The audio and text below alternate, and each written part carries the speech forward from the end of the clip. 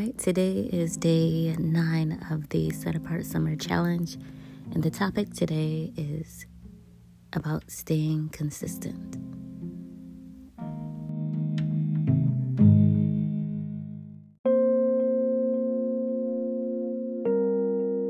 Stay consistent in your choices.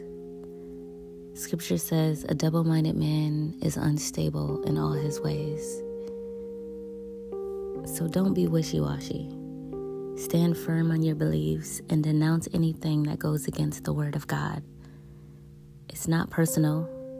You're just deciding to be serious about the calling on your life. Will it be easy? No, of course not. But the benefits are that you'll find yourself more at peace with less guilt, conviction, and shame. When we are saved and decided, the Holy Spirit convicts us of anything outside of the will of God.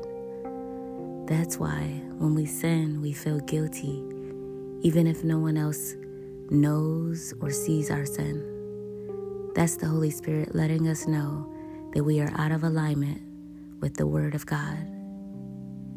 We will be more at peace when we consistently choose to deny our own fleshly desires, pick up our cross, and follow Jesus.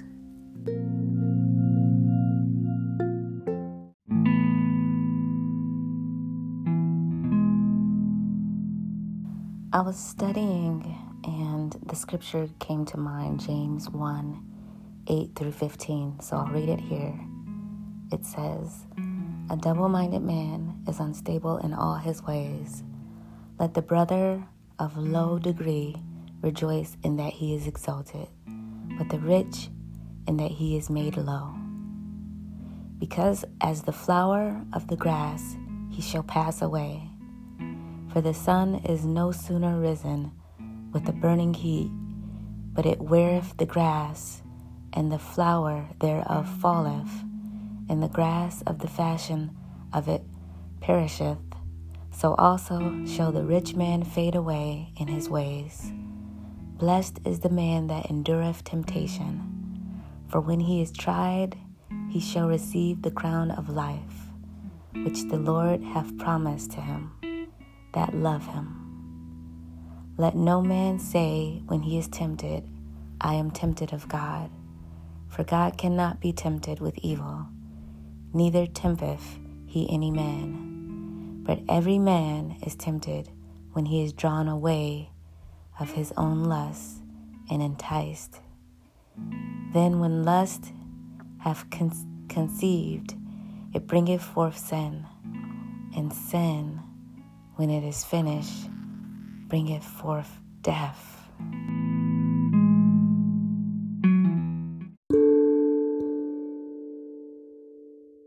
So my takeaway from this scripture is that giving in to temptation results in death, but resisting temptation will give reward.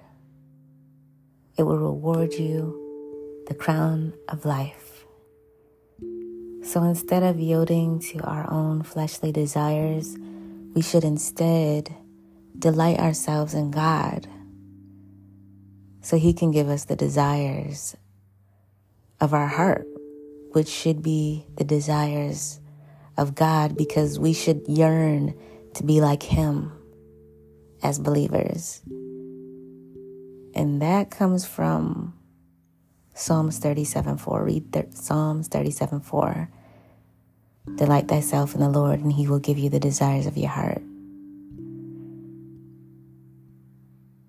So if we yearn to be more like Him as believers, that will allow us to be consistent in our decisions, to walk upright, right? I'm speaking to myself now, okay? I struggle as well and have asked the Lord to show me like-minded believers who can help keep me accountable without airing my business. And also give me a safe space to be vulnerable. And He's done that. He does that every time. And it would just be you never know who God can send. It could be somebody on your timeline. It could be, you never know. So I just wanted to share that. And speaking of, Proverbs 27:17, I just read this today, says, as iron sharpens iron, so one person sharpens another. So I'll be speaking about that on day 10 coming up.